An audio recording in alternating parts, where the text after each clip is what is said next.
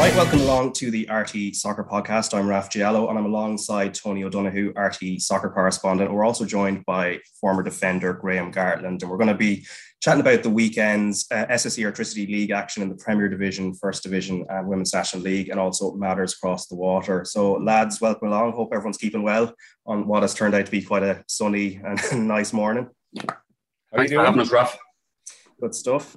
Before we get stuck into the today's agenda, I think it's probably worth mentioning Stephen Ward, who obviously had retired from international duty 3 years ago, but now has brought the curtain down on his club career as well. He was at Walsall, who he's just helped to stay in League Two, but 50 caps for Ireland, 2 major tournaments. And Tony, I know he's someone you would have come across a fair bit when you were doing press conferences and, you know, traveling over to the different European championships, and a great character within the game.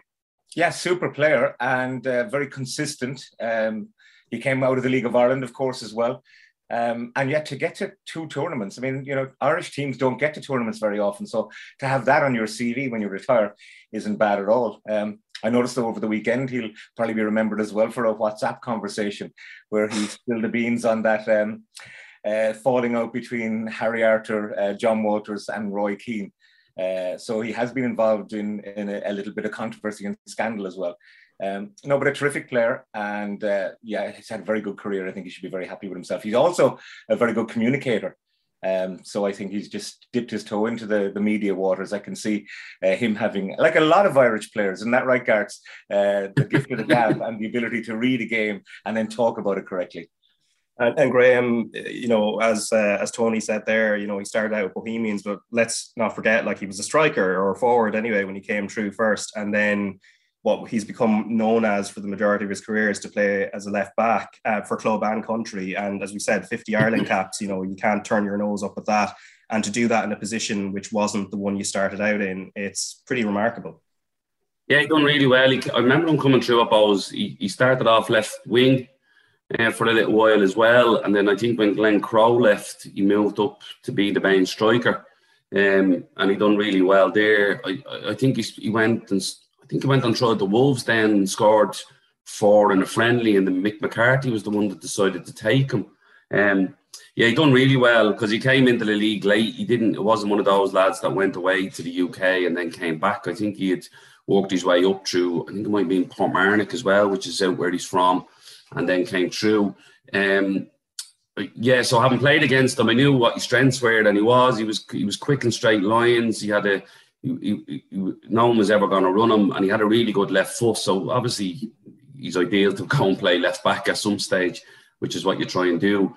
In 2008, I think it was, I played in a game where he played left midfield. I think he played up front in the game. Actually, it was for Ireland B squad over in Scotland, and a lot of the lads who went on to have great careers. That was their first ever senior cap for Ireland. I think. Stephen Ward, Glenn Whelan, Wes Houlihan all played in that game, and I remember talking to him at it, and he was just about to kick off then. So that's where I think some of them games with the B internationals are great for giving the lads a taste of playing for the country, and then you see what happens when they come through. Yeah, most definitely. And unfortunately, it doesn't seem to be a thing anymore, the B internationals, and. As you said, though, of course, he's an example of a player who's come through the League of Ireland, and we had a very busy weekend of action, and including his former club Bohemians in the derby against Shamrock Rovers. So before we get stuck into that, let's just bring through the results. So St. Pat's 2, Finn Harps 0, that was on Friday night, and then Dundalk beat Shelbourne 2-1. Quite a tempestuous game, that one. And then the derby, Bohemians 1, Shamrock Rovers 3, and then the last game on the Friday also, Derry City 7, UCD 1. So Derry City bouncing back and style. And then on Saturday, Sligo Rovers 3, Drogheda United 2, a last-minute goal in that one, deciding in Sligo's favour. But let's start with the derby. Tony, you were speaking to Keith Long afterwards, obviously his Bows side going down 3-1, and he was quite open and honest. So let's listen to him first, and then we'll talk about him off the back of it. Listen, we have to do our jobs as set plays. Shamrock Rovers are big, strong, and their set-piece delivery is really good. They score goals as set plays. We obviously highlighted that during the week, and we know what their threats are, but we just didn't manage them. Andy Lyons gets the first goal, and Andy got a goal up in Finn Harps from a corner. But if it wasn't Andy Lyons, it was Lee Grace, it was Roberto Lopez, it was Sean Hoare. It would have been somebody to head it home. So we just didn't do our jobs at set play time. Yes, there was a little bit in terms of a height advantage to Rovers versus us, but still, that's not an excuse. We got to defend those moments better. We just didn't deal with the game. Rovers came out of the traps really strongly. First 15-20 minutes, they were sharper.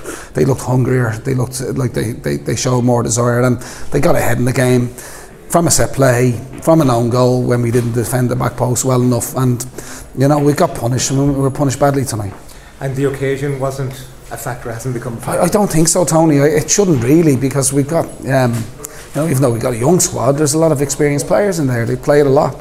Some of those players. So I wouldn't use that. I'm not offering that up as an excuse in any way, shape or form. We were just second best and we were beaten by a better team. Let's be honest. We got to take our medicine tonight. It's not nice to hear. It's disappointing for us, but we carried too many players tonight in order to try and we didn't really test Shamrock Rovers enough. And it would appear the gap is getting wider, which obviously isn't going to please your fans. What can you do about that? No, for sure. It's something that we'll try and address. We'll try and bring some players in if we can. Recruitment is going to be very, very key in the summer, like it will be for a lot of teams, Tony. So there's a gulf in class tonight between the two sides for sure. But we have to try and worry and work with this group, worry about our own performances and not worry about what other teams do, what other clubs do. We have to try and get our own house in order and try and get quality players in if we possibly can, to try and strengthen the group and work with the team that we've got to improve the group. Okay, so that is Bohemians manager Keith Long speaking to you, Tony, after the 3-1 defeat to Shamrock Rovers. There's quite a lot in that. As I said before we played it, that he was quite open and honest, and maybe in a kind of surprising way. Like in terms of his demeanour, Tony, when you were speaking to him, were you kind of surprised that he was so open about just the issues they're having?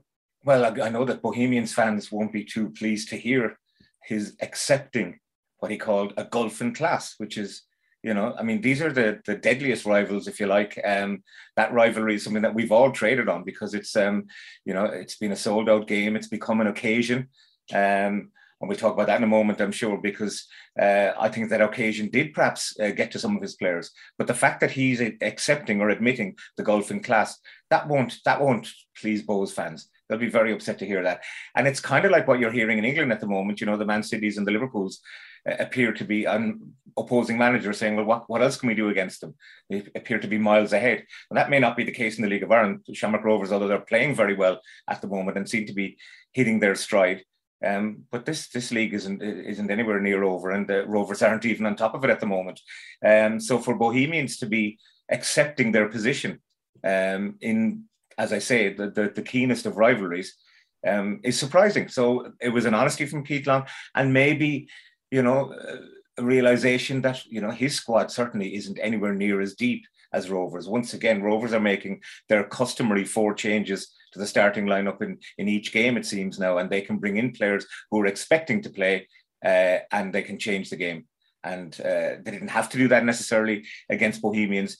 At halftime, Keith Long made 3 changes. Rory Feely, Sam Packham and Promise on the chair came on. Within a minute or less, Rory Feely got injured, one of the substitutes, which was desperately unfortunate. But he was forced into a further reshuffle, and he hasn't got the resources of Rovers, and not many people do. But I did feel a sense that he was, accepting of his fate. He's going to have to go into the market and try and improve his resources, deepen his bench. And try and compete, because remember last year how well they were doing in Europe. I mean, those were the games that really, I think, captured the imagination of the rest of the league and the country. And Bohs fans want to be up there competing with Rovers. And it wasn't that long ago when they were. They had the hoodoo over Rovers for a while, but Rovers have certainly consigned that to the history books for the moment. And they do seem to be a long way ahead. Yeah, in terms of that recruitment, which Keith Long was discussing in the second half of that clip, Graham, and from your reading of the game against Shamrock Rovers, what areas do they urgently need to strengthen most? I think they need centre back. I know they've been struggling at centre back. I know they've been playing Patterson in midfield. Livingston in midfield? Sorry, they've been playing Livingston in midfield. That had given them a little bit more of a solid look to their team, and then results have improved when he's been in the side, because they've a lot of firepower either side of them with Bort, Coote, and when Promise plays up front. But I think Promise is the one that needs to play. Every time he plays, Bows seem to do well. But they need more quality throughout the squad, so that when Tony's touching on it, when they do make changes, that they're not dipping. And that's where they're at the moment. But again, they've lost a lot of players, and I know that's not an excuse, but they've lost a lot of players. But Keith's also been the one that's brought these players in. So whatever about them losing them, that's not his fault, but obviously he's the ones that brought them in. The worrying bit for me was when it wasn't just that he said the goal from class. He said that Rovers started the game a bit more intent and a little bit more of an attitude in doing the other side of the game. They're a little bit hungrier them for the first half an hour.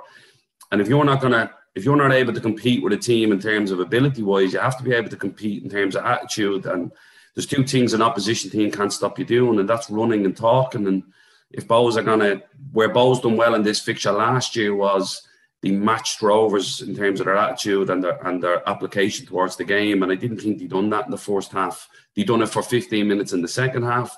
They got back to 2-1, and then they switch off again and concede, and then the game's over.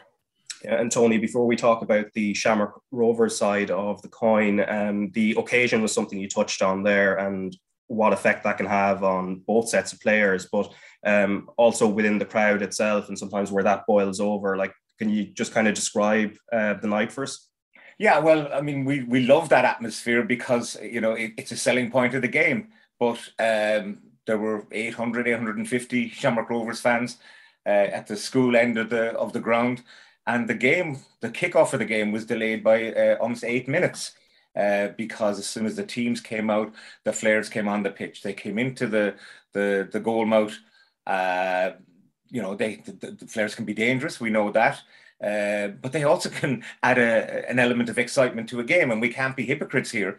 TV companies have used them in promos to show this is an amazing game. People come from other countries over to see this unique Dublin derby, and they show that element of it. So I don't want to be a hypocrite and say, we have to, stamp this out of the game. I mean, it's terrible that the toing and froing between the two sides. We love a rivalry. Let's not forget that. But can we have a situation where flares can be used safely, where they can be allowed? Some other leagues across Europe do that. Or if not, can we make sure then that they're not allowed in? Because, when you do go to a Bows Rovers game, you notice it more than in any other fixture. The amount of Gardaí, the horses, the emergency response unit or whatever the equivalent is. It's an awful lot of resources for two clubs across one city. And, why can't they just get along? Now, we do enjoy the rivalry, as I say, but I feel that delay had a bearing on the early part of the game. I think Bows went into it. Some of the early tackles were very, very...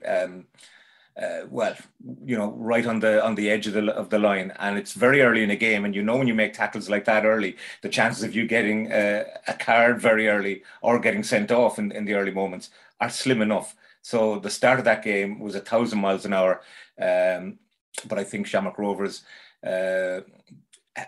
played the occasion better than Bohemians. And I think even though Keith did say that he's got plenty of experience in that team, I think there's more experience in the Rovers team. And I think they managed the game well. And you can't talk about this game without talking about Jack Byrne, because once again, he was outrageous. He was just so good. In that 1,000 mile an hour hectic game where the tackles were flying in, he was just an oasis of calm in the storm around him. I just took note of one particular time where he flicked the ball past Ali Coote. When Coote was coming in at pace, always finding space, always appearing to be calm, picking a pass. And when Keith Long talks about their set piece delivery, and he talks about Hora, Lopez and Grace being threats, they're threats as well, because the ball coming into them from corners or from free kicks is so good. The trajectory, the pace on the ball. So from set pieces, from open play, he is really found his form again. I'd be interested to see what Garth thinks about that. Stephen Kenny was there the other night. He didn't include Jack in the last series of games. Surely he has to include him for the Nations League games coming up. Yeah, actually, we've got a clip of Stephen Bradley. You were speaking to him afterwards, the Shamrock Rovers manager, about both Andy Lyons and how he dealt with the occasion, and also Jack Byrne. So we might just listen to that, and then we'll talk about Jack Byrne and the possibilities with June coming up as well and the great form he's in. So let's listen to that first. Yeah, Andy, when you know Andy and his character and his temperament, it doesn't faze him. Occasions like this, games like this, he actually thrives in it. And when, like I said, when you get to know him, that's one of his big strengths, that he's so level, he's so calm. And I knew tonight wouldn't bother him at all. I knew he'd take it his stride, and he was fantastic. We knew he was an attacking threat, that's why we wanted him. He'd give us more dynamic runs in the final third, and we're seeing that every week. After the goal, I think it was about 10 minutes, and he cut in from the left, shot a curler on his right. That Talbot made a brilliant save on. Yeah, Talbot makes a great save, because Andy, it's like the goal he scores against Chelsea on the edge of the box. He curls, and he's very good there, but like I said, I thought his all-round game was brilliant tonight. He's against a really good player on the right hand side, and he gave him nothing in the game. He was very, very good. I know we spoke on Monday about Jack Byrne, but again tonight he really seemed to be really on form. His set piece delivery, but also his general play in an atmosphere like tonight. Yeah, he was brilliant. He completely settled the game, Jack. He just takes the whole sting out of the game, the whole energy out of the game, and he plays the game at his pace, which is brilliant, because that's not easy to do in a Dublin derby, in any game, but especially a Dublin derby. But Jack, that's his quality shining through, and we said it last week that he's getting back to his level, and tonight we've seen it again. He was brilliant at times. When you were 2-0 up, that they got a goal back, that could have been a danger time for you to go up and score again after that. That must have been very pleasing. Yeah, it was, because you the crowd get involved in momentum, you don't know what's going to happen.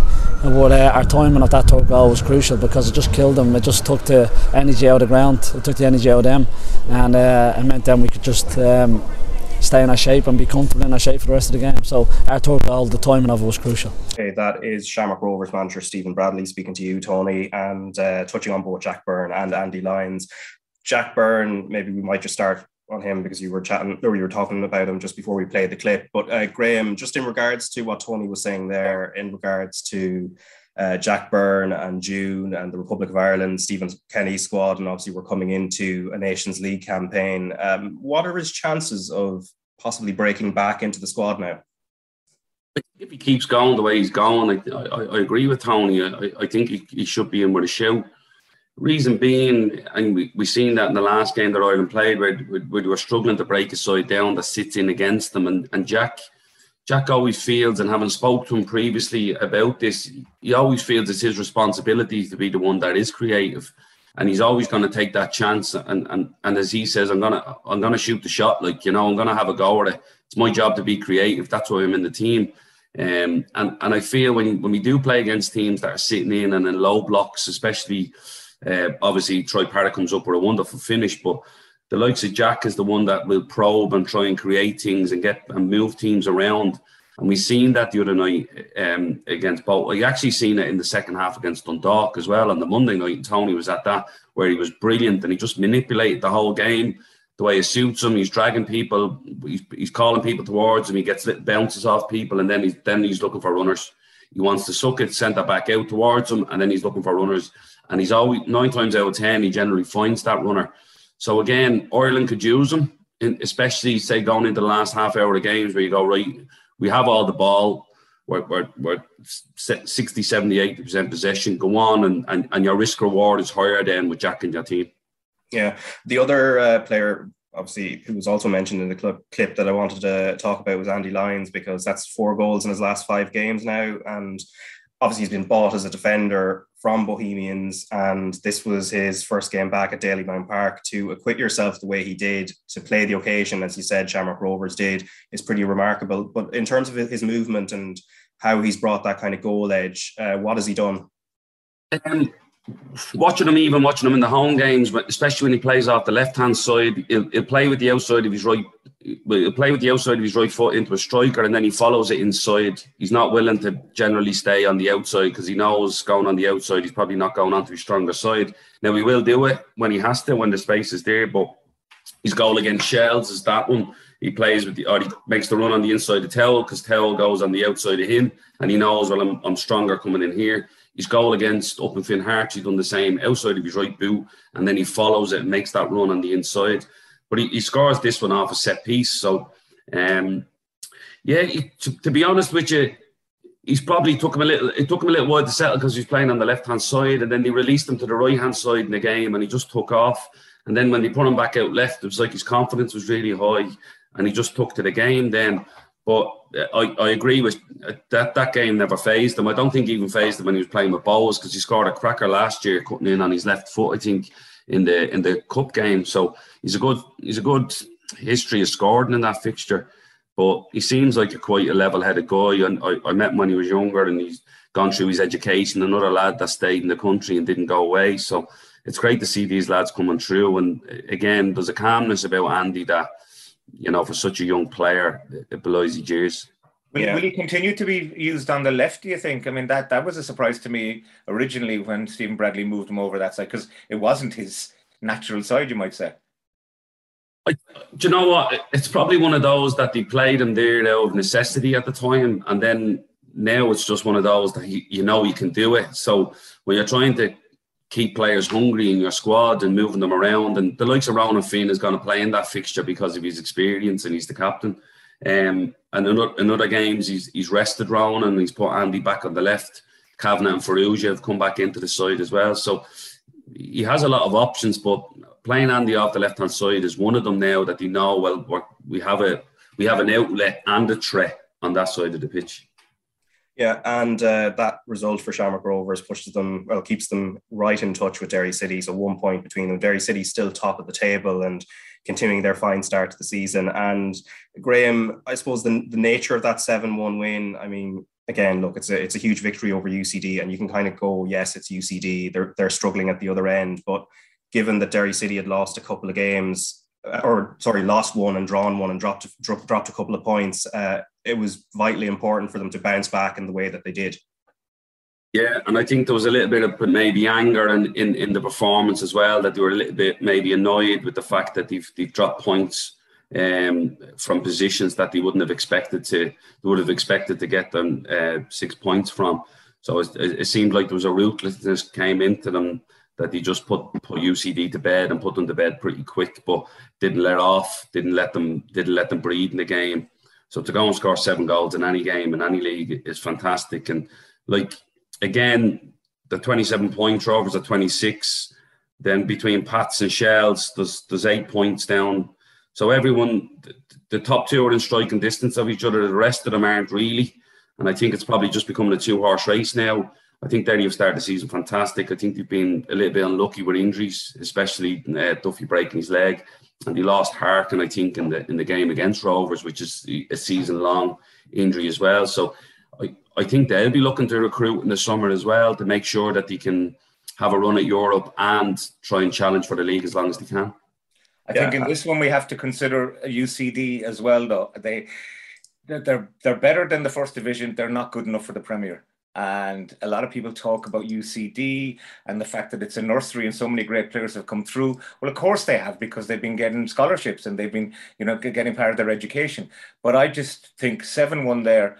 So there was some suggestion that UCD might be thinking about tomorrow. They're in the Collingwood Cup final against Queen's University Belfast. That's going to be played at Oriel. And that they kind of had one eye on that, which, if there was any truth at all to that, it's a disgrace, because this league is so tight, it could come down to goal difference. And UCD, with an eye on a universities competition in the Premier Division, in the Premier League, in Ireland's main national football competition, it's dreadful. And what can UCD do? Often in the summer they lose players rather than... Yeah, the two lads look like they could go, Tony. I think Lincoln, there's talk of Lincoln looking at them. Yeah, I mean, some great prospects, yes, but that's because they offered them the education that a university can provide. I mean, in my view, and it's always been a controversial one, I think they should stick to competing and trying to win Collingwood Cups. Otherwise, why can't other universities around the country put resources in and enter their teams into the National League?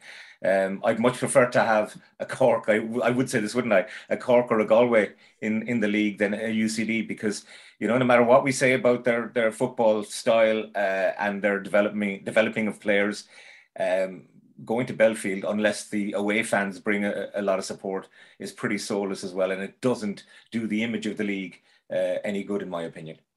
But haven't UCD brought some good value not this season necessarily on the pitch, but in previous seasons, though, they have generally sometimes survived, stayed up for a couple of seasons, and then maybe gone down, and still given that platform to certain players who've gone on to push on. But 7-1 is a disgrace, and it's a scoreline which could, as I say, skew the league table if it does come down simply to goal difference come the end of the year. Yeah, it's changed who can play for them as well, though, Raf. But when UCD were always in the league when I played against them, but they had a lot more experienced players. You didn't have to be on a scholarship to play for them, and I think that's changed now, where they're a lot younger. They don't have I think who was it? Tony McDonald would have played for them in midfield. That the likes of Ali McNally, Conor Kennett, all these lads who were experienced players played for them, and they were able to see them through seasons. But at the moment, everyone has to be affiliated to the college, as far as I know, and they all have to be on scholarships. And you're only ever going to get young players. And I understand what Tony's saying, that it's a great platform for them, but ultimately going into a tough league where there's men and people coming in for loads of different reasons to play in the league, it probably isn't suited to the highest level in this country at the minute. And Tony, a quick word on Rory Higgins, because he's obviously remained completely level-headed, whatever way the results have gone so far this season. Obviously, mostly good, but you could almost predict what he would say post-match: win, lose, or draw. So we didn't bring any audio here because generally he plays everything down, doesn't get too high, doesn't get too low, and it's just the perfect situation for Derry City to have a manager like him in charge. Yeah, well, I wouldn't say he's entirely level-headed. I know he was very upset at the Shelbourne result, and that is the most surprising result perhaps of the season so far. And while they have had some marvellous results this year, they've been inconsistent. I mean, they've been drawing games that you'd have expected them to win. And as I say, that loss to Shelbourne is their only defeat of the season so far. This weekend coming up, I think, is going to be very interesting because Derry have to travel to Pat, so that's first against third, and we've got second against fourth as Rovers go to Rovers. Shamrock Rovers going to Sligo. So, by the end of next week, we could see a slightly different complexion on the table, and it's a test definitely for the top two. Yeah, because the way the table looks now, so you have Derry City and Shamrock Rovers 27 and 26, and then a bit of a gap down to St. Pat's on 20, and then right in between there, it's basically six teams there, kind of not separated by a huge amount, from Pats all the way down to Shelbourne, and a few results here and there could completely flip that over. Let's take St. Pat's at the top of that train, or the first carriage in that train, so to speak. Tony, in regards to what are they this season? Are they going to be necessarily going to be pushing on and joining the top two, or do you just see them remaining best of the rest, essentially?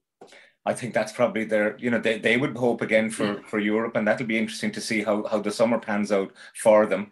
They're the cup holders as well, of course, and that means a hell of a lot. But nonetheless, I think the inconsistency there, there'll be, it's a new gig for Tim Clancy. He's coming to terms with it, and I think they've done okay. But there is a golfing class. Let's see, as I say, how they do against Derry on Friday in a home fixture, and see if they can build on that. And Graham, at the other end of that carriage of teams that are not top two or bottom two at the moment, it's Shelbourne, and they lost to Dundalk, but also a tempestuous game where Damien Duff ended up getting sent to the stands, and one player sent off from each side. For Shelbourne, I think we've talked about them a fair bit on this podcast in terms of their form. Their away form is pretty good, but they can't seem to find any solace at home. Now, this time the game was away at Dundalk, and it was a great header to win it. But where are they at right now? Yeah, it's probably suited to them playing away from home because they can be a bit more compact. They can play. Excuse me, apologies there. You can cut that out, Raf.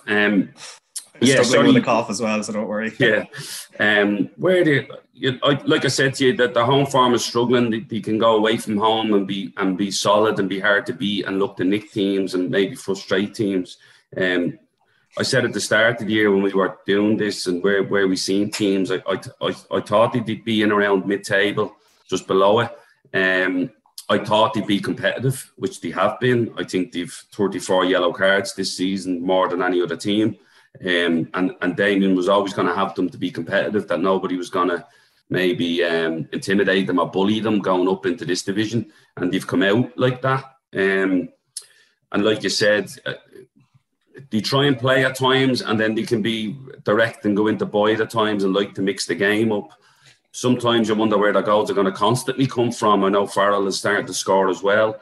And if they can maybe keep a few more clean sheets and nick games, that would be where they're at. But anytime they've had a bad result or a couple of bad results, they tend to bounce back really, really well. So you can tell that Damien obviously reacts to things and analyses it and makes sure that they're always competitive for the next game coming out. I think Damien was very emotional in his post-match interview, and I welcome that. I think it's marvellous to see the passion. Damien Duff is good for this league. He's been great for this country as a player, as a pundit, and now as a manager. And why people are saying he's going to walk away, he's passionate. You can see he brings that to the gig. He brings that to the club. And I think they're going to respond to him. And I think, he's finding it tough. But look, he was at the very beginning, he was hoping that they might, maybe be even contenders. But the reality of it was, and he knew that too, that if they can stay in the league in the league this year, they'll have done okay for themselves. It's a learning process for all of them. He's got a nice group of young players. Unfortunately, they have to sort out the defence. Yeah, there's an issue there, and I think they need a striker now. Whether they can plunge into the market, I mean, the fact is, all the gates for all the clubs have been up this year. It's fantastic. So it makes every Talca Park game an experience as well, and a challenge for younger players. But it's a challenge I think that they can rise to, and I love his passion and I love his honesty and his commitment, and I think we're lucky to have him in the league. I don't get this where I understand the Ireland stuff, and then he leaves Celtic. He didn't leave Celtic halfway through the season. He left them at the end of the year. The lad who had brought him in, Brendan Rodgers, had left as well, so he probably felt, right, I can move back to Ireland. But he's fully committed to Shells. You hear him afterwards, he's saying that's the only team he's ever going to manage in the league. So he's fully committed to them. I can't see him now. I have pure stubbornness. I can't see him up and walking away and proving everybody right, or proving the people right that think he will walk away. I think he will. I think he'll stay and he'll try and make them as successful as he can while he's there. I think we have to ask a question about refereeing standards as well. He's not allowed to criticise referees or without getting a fine. Maybe we can. It's, as ever, and Gareth, I'm sure will back me up on this. People want consistency. And you want from one game to the next for the referees to act the same. And if, they're going to penalise back chat or whatever, that doesn't happen in every game. If they're going to let so many things go in one game and not another. If, as we were saying earlier, it's very unlikely that you get a yellow or a red card in the opening moments, the opening skirmishes of a game. But if you're going to get it for something that in the very next match with a different referee, you're not going to get a yellow card for, that's absolutely infuriating for players and managers alike. So I think Damien coming to grips with inconsistency in refereeing standards is something that every other manager in this league has had to suffer for a while. Yeah, it's just his turn now to kind of discover it. The final game of the weekend, we're going to talk about Sligo Rovers 3, Drogheda United 2. So David Cawley with a couple of early goals for Sligo, and then the match devolved into something a lot tighter before Gary Buckley scored a late winner. So we'll just listen to Liam Buckley. He was speaking to Oisin Langan of LOI TV about the results, but more so in this clip, it's about how he's managed his squad and with an eye to Europe and how he's going to face that challenge. So let's listen to him now. months. Do you want to see more of your players taking opposition players on, trying to beat their men? There was times during the game today, yes, you did create chances, but there was also times where guys passed backwards and maybe they could have taken players on. Look at this, we encourage them to try and get it forward as best we can. That said, we want to keep the possession of the ball, which is critical, especially playing in Europe. If you don't keep the ball, you're not going to win matches. So we just need to get that better as we're going along here. Now, I've juggled the team around in recent weeks, trying to find what is our best balance, what positions is best for some of the guys. We're finally getting a bit of a feel for them all. And there's a good group now that we can make changes from a fatigue point of view. If you have 3 matches in a week or whatever, you can juggle that around. And listen, it's a really good event tonight, and please God we can improve on it. I guess April was the month to do that. I know it's not over yet. You've a lot of games played this month and a few to come. Then they become a bit more sparse. Did you have to chop and change to see what your best 11 was, who suited what, or what way do you look at that as a manager? Well, you see, we've got quite a few new lads in. Even you look at the Knights team, between Will Fitzgerald, Carl O'Sullivan played, Aidan Keane played, Paddy Kirk played. Like every week, there's probably 4 or 5, 6 new players in our team from last season, the kind of way. So we're just bedding them all in. Now, in fairness to them, they're all working extremely hard. We've signed everybody we've signed. I do feel it's going to make an impact. They can all play. I'm happy enough to play any of them. So we do want competition for places as well as we go along here, because we want to be competing. It's the only way we're going to compete is everybody be at their best. But collectively, it's just how we pass that and how we play together. That's the improvement that I want to see in the group. Right, that is Sligo Rovers manager Liam Buckley speaking to Oisín Langan of LOI TV after the 3-2 win over Drogheda United. A lot more dramatic than it actually looked after the first few minutes of the game when they had been leading 2-0.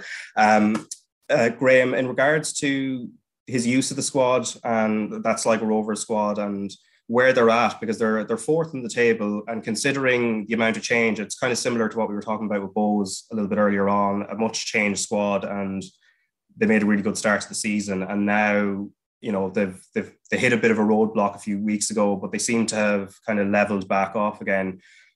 It's a pretty positive start to the season for them overall when you factor in all the changes and everything. Yeah, they probably lost 2 of their main men, Kenny and Mann. Obviously, young Kenny goes to Celtic, Matton goes to St Johnstone. But they brought in the 2 Australian lads, Max Mata up front, and I think he's been a really good find. And Pinnaker at the back, who's a left-footed centre-back who I was really impressed with in Tallaght Stadium. I thought he'd done really well. They've got McGinty. I like the goalkeeper, McGinty, too. He needs to get, like you said, he probably needs to get games into players. I'd probably sound a little bit old school here in terms of, I know a lot of people are going, there's 2 games in 4 days, and the Friday and the Monday. And to be honest with you, most of the teams are full-time. It's the teams that are part-time that probably would struggle with that. But again, it was done over a bank holiday weekend where most people would be off in the mornings and have that weekend off that you get the training in. So I understand that people are saying our players might be tired, but if the players have ambitions to even go and try and play in the Championship in the UK, they play Saturday, Tuesday and travel a lot. This league isn't that difficult in terms of travel. I know Tony was talking about how quick he got to Cork from Dalymount, but we were on the train, and so in that sense, it's not that difficult.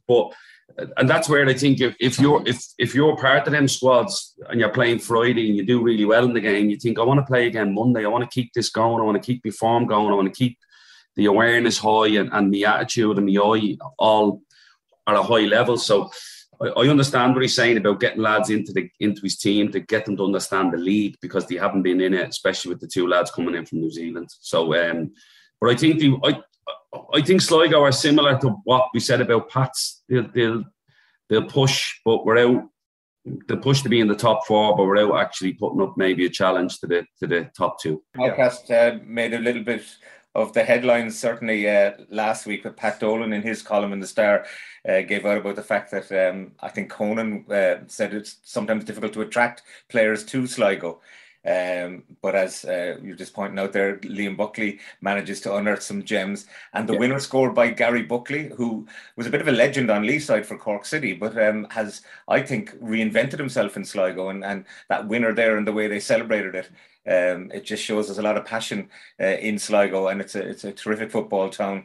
And I think Liam Buckley will be working out a way to match Shamrock Rovers. He's done it before. He'll spend all the week now just figuring a way. He might not say he probably would say there's a gulf in class, but he'll be working out a way to bridge that gap and get a result as they've done before against Shamrock Rovers. So I do think that next Friday's live TV game is going to be really interesting. Live, is it, Tony? A live game, huh?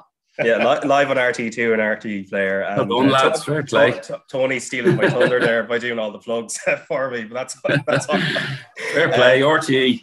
Fair play. Yeah, so we're moving straight on to the first division, which should actually be something that Tony will be able to find. Tony can do the first division because it's Cork and Cove, you know. Yeah, so results before we get to that: Wexford 0, Waterford 2. So Waterford bouncing back, and this is the first match since parting ways with Ian Morris. Galway United 2, Bray Wanderers 0. So Galway still flying high, just behind Cork City. And then in the Cork derby, Cove Ramblers lost 3-2 at home to Cork City. And then Longford Town 0, Treaty United 0 on the Saturday. Tony, this will be your specialist subject for today. So Cork City continuing to fly at the top. Obviously, look, we've talked about them a fair bit on the podcast over the last few weeks, but we were chatting to Neil Horgan, I think it was about 4 or 5 weeks ago now, just about where they were at. He was very impressed, but he just said the only kind of fly in the ointment in the long term was this situation with Grovemore. Has there been any update at all with that over the last wee while? Not that I'm aware of. Just, the sound of silence, and it does leave people kind of wondering, where do we go from here? How can we plan to go forward? Because once again, what's brilliant to see, even though it's the first division, the crowds are back at Turner's Cross, or in this case, from last Friday at Coleman's Park. I think a huge Cork City crowd went down to Cove. Great place to go anyway. I think there was 4,500 people. Any photos I saw from that game as well, there seemed to be a lot of flares at that match as well. So it's not just the Dublin derby, the Cork derby, Cork and Cove. And Cove, to give them great credit, came back into that game.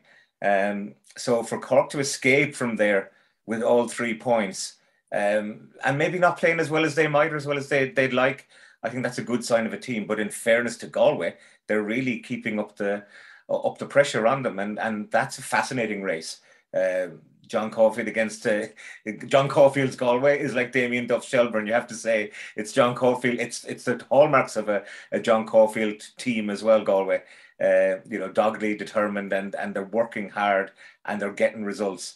And those two, there's certainly a gap between, I think, Longford in third place is it 5 points behind Galway, and 8 points behind Cork. So there is a gap there. But the two of those are certainly fighting it out for the automatic spot. There's no doubt about that. Yeah, and at the start of the season, Graham, I mean, Waterford would have been tipped to be in that race, if not slightly ahead of ahead of Cork and Galway. But then obviously things have changed now. Now they did win at the weekend, but were you surprised that not even so much surprised, given, I suppose, what happened at the end of last season with Mark Bircham and the timing of that sacking and just how many managerial changes they've had down there? But in terms of Waterford, that maybe it was a little bit hasty. Yes, they're a fair bit behind, but there's still time in the season to try and close that gap and put themselves back into the proper promotion race. Yeah, like you said, I think we had spoke about Waterford at the start of the season, saying they were probably favourites for it. And when they brought in Ian Morris, they had a steady hand who knew the division. He'd won promotion out of it. He'd won the league twice coming out of it with Shells. So you thought they've gone for something a little bit more steady, and they might have maybe realised that all the chaos that involves them needs to just settle down a little bit and give that team the best chance of being successful. I was somebody who I knew was watching them in pre-season and said he looked really good, and I know they started the first game of the season really well as well, but they probably just dipped off, and that the points difference between them and Cork is probably too high, and that's why they've made the decision that they need to do something now to maybe try and stay in a race.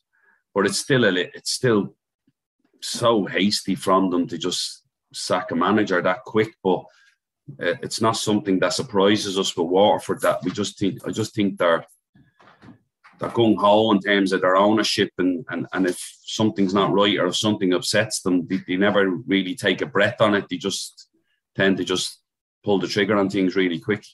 Yeah, sometimes that can work, though. Isn't that a fair thing to say? I mean, it's something like Sean Dyche. Look at Sean Dyche. Like Burnley have given themselves a chance now. They got rid of their manager after 10 years. They've been patient with him, and then it gives them a chance. But it seems to me it's like the Waterford players are waiting for it all the time, that they perform for the 6 months that a new manager comes in, and then they're like, right, this has gone stale. And instead of looking at themselves to go, right, we'll get a new manager in and we'll have a jump again. You can't keep doing that, you know. There's plenty of time, though. That's the only thing. There's plenty of time in the season yet. And what I refer back to an earlier point, if let's say a Waterford might come up against a UCD in a promotion relegation playoff towards the end of the season, who'd your money be on then? Yeah, UCD beat them last year in the playoff, Tony, because like you said, Waterford shoot themselves in the foot. They sacked the manager in the build up to the game. Like, why not just swallow whatever you need to swallow for them 2 games, stay up and then go, right, Bertram? Because that's, to me, they're not thinking of the club first. They're thinking of their own personal pride ahead of the club. And I don't think that should ever be the case in football. Yeah, and one on another managerial situation at Lone Town. So Martin Russell they parted ways with him a couple of weeks ago, and now Carl Shepherd is among the people who've been linked with that job. Tony, again, they've had a number of managerial changes over the last couple of years. So stability is what they're looking for now. And we really would love to see a strong Athlone in the league. You know, I think they've got a great facility down there, and they've, you know, got a potential area for, you know, that traditionally and historically Athlone have always had a great League of Ireland tradition. For Carl Shepherd, it would be a big step up. It would be an interesting way, because it's hard to get a gig in management, and you know. If you're on hiding to nothing in this regard, really, Athlone look like they're in dire straits. So maybe it's a chance for someone to come in and learn the ropes and feel their way into the management game. Yeah, and probably not the most pressurised job right now, just given where Athlone are either. So maybe not the worst place to go in straight away and kind of learn the ropes, Tony. Yeah, exactly. Yeah. Not the most pressurized job in the world. I mean, you see, where do you go when you're bottom of the first division? You know what I mean? That is the reality of it. So, I mean, in an ideal world as well, there should be more of a pyramid, and you should be having clubs from other leagues, maybe being in a position to be promoted into senior ranks. And that hasn't happened yet, but maybe that's something we'll see further down the road. Yeah, most definitely. Anyway, there has been talk of that 3rd tier, which I think is it was fairly imminent, should be next year. But in the Women's National League, which is going to have a 2nd tier from 2025 onwards. But this weekend, some huge results that we'll talk about here. So Wexford 2, Sligo Rovers 0, Bohemians 0, Galway 3, Treaty United 0, Athlone 2, Peamount 8, Cork City 1, and then a huge result there, DLR Waves 1, Shelburne 0. We're just going to listen to Chloe Mustaki of Shelburne, obviously Republic of Ireland international recently. She was part of the Shelburne team that lost at DLR Waves, and here's what she had to say afterwards. Extremely disappointed, to be honest with you. I think if we'd gotten a point out of the game, we probably would have been happy enough with that. Obviously coming here, we would have expected to get the 3 points. To be fair to DLR, they made it difficult for us, but like, given the squad we have, we should be putting away teams like that. I mean, we dominated most of the game, and we need more composure in front of goal. And if we can't win games like that, then we're going to struggle to win the league. So yeah, it's very disappointing, but we got to look ahead to Wexford now. We've, you know, a big game in 3 days, so we just put that behind us now and move on. You maybe were a bit over anxious in the second half to score, and players getting in each other's way. Yeah, I think that's always the way. You're chasing the game 1-0, 2-0 down, or whatever it may be, but you need more composure. I mean, we have great players on our team, and we need to be able to stand up and be counted when it matters, and unfortunately I don't think that was the case today. Okay, that is Chloe Mustaki of Shelburne speaking after the 1-0 defeat at DLR Waves, and with the context of a huge game which is rescheduled from earlier in the season between Wexford and Shelburne on Tuesday. And the way Peamount have started the campaign, Tony, it really puts Shelburne just suddenly find themselves under pressure in a way that maybe they weren't prior to kickoff. Yeah, because they have that Wexford game, and then on Saturday week they play Peamount at home. So I mean, this is actually an absolutely crucial couple of weeks period in the season for them. I saw Shelbourne once this year against Bohemians. I must say I was impressed with Bohemians. I was expecting as the champions that Shelbourne would kind of run over them, but yeah, it's not that easy to retain your title. It's hard enough to win it, but it's going to be a good race this year, that's for sure. Yeah, especially with the way Peamount have started. I mean, yes, there was the issue with the ineligible player from earlier in the season when they beat Sligo Rovers 6-0, and then subsequently that was chalked off, turned into a 3-0 win for Sligo. But even if you take that aside, Peamount, the amount of goals they're scoring, and I mean, Anya O'Gorman, I think, scored 5 there at the weekend. You know, they've started like a train, and they're going to be hard stopped. I know, but a bit like Derry and UCD, I hate to see scorelines like that. I just hate to see it, because you want your leagues to be competitive, and you want each match to have something going on it. Take your hat off to Peamount, though. Yeah, Anya Gorman, she's ageless, she's brilliant. Stephanie Roach scoring for fun as well. Certainly, that end of the pitch, they know what to do. So that's why I'm particularly looking forward to Shelbourne and Peamount on Saturday week. Yeah, most definitely. And just before we go, there's matters cross channel, and also over in Europe, of course, as well as Champions League week, we have Man City versus Real Madrid on RT2. And given that City and also Liverpool, who are playing Villarreal the following day as well, and both nip and tuck in the title race at the moment, both winning at the weekend.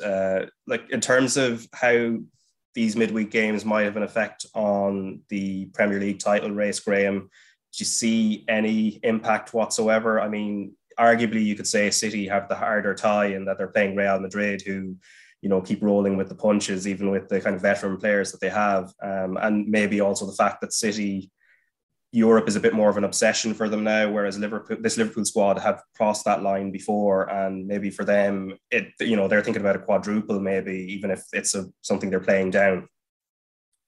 Yeah, to be honest, Raf, you make very good points there. Like, Man City are probably trying to cement their sort of superiority over the last 5 years by winning the European Cup or a Champions League, and I feel and that's probably their holy grail at the minute in terms of to really be thought of as a fantastic team.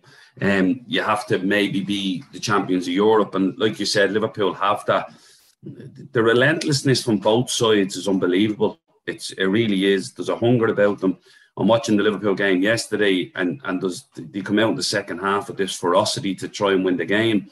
And then I'm watching Man City v Watford at the weekend, and it's the same. It's like they just keep going.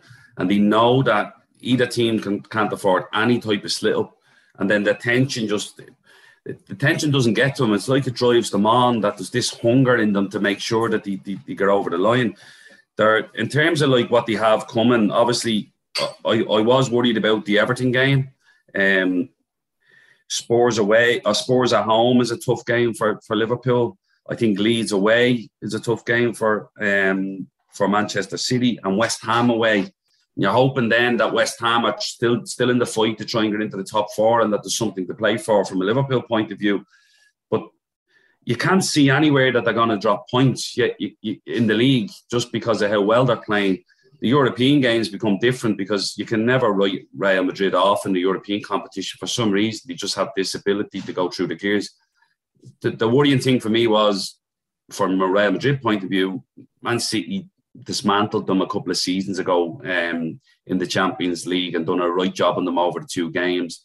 And I don't know if Real Madrid are able to stay with Man City over 2 legs. That'd be so. But I think Liverpool should beat Villarreal, but they said that about Bayern as well, and they didn't. So Villarreal aren't there out of luck, that they're on merit, and Liverpool have to obviously perform over the 2 legs to make sure they beat them too.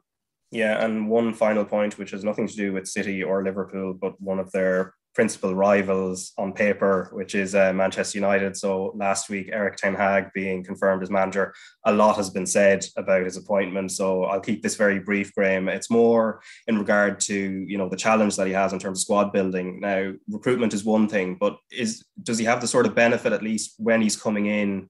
There's so many players out of contract that it actually just makes his job that little bit easier, and maybe can focus more on who he can bring in. And most of the players out of contract, I don't think would be in his plans anyway.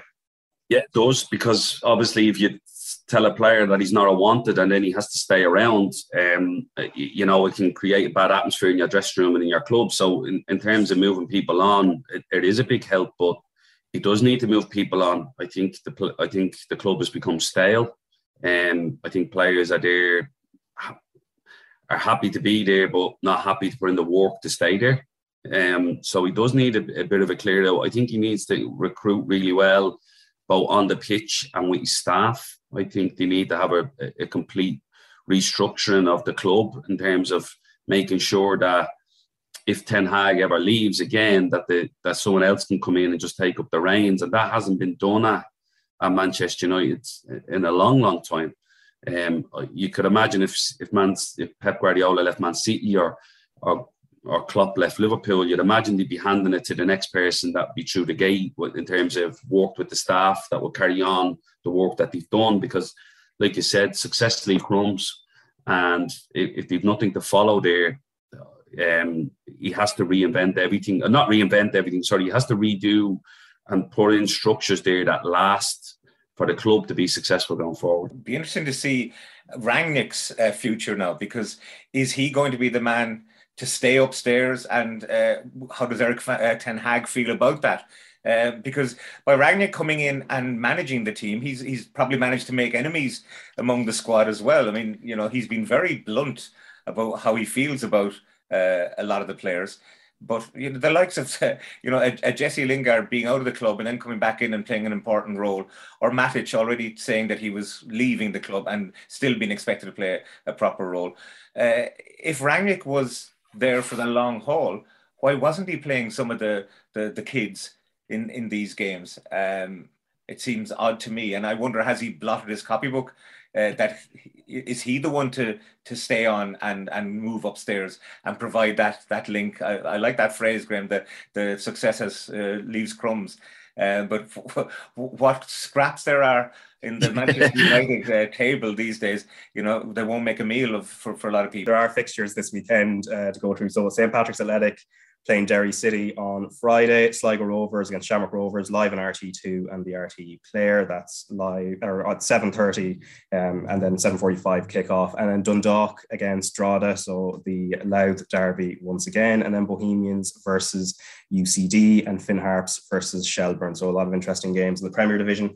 In the First Division, we have Treaty United against Galway United, Bray Wanderers against Cove Ramblers, Athlone Town against Wexford, Cork City against Longford Town. And in the Women's National League, as we said, on Tuesday, Wexford play Shelbourne in a blockbuster game. And then there is a Munster derby between Treaty and Cork City. And then finally at the weekend, Peamount against Bows, Shelbourne against Treaty, DLR Waves against Cork City, Galway against Wexford, Athlone Town against Sligo Rovers. So that brings us to an end. Graham and Tony, thanks a million for taking the time. I hope you enjoy the rest of this Monday, where the sun seems to have disappeared, unfortunately. So I've kind of ruined what was probably the best part of your day by keeping you indoors. But anyway, best of luck and take care. It was great fun. Thanks a million, guys. Cheers.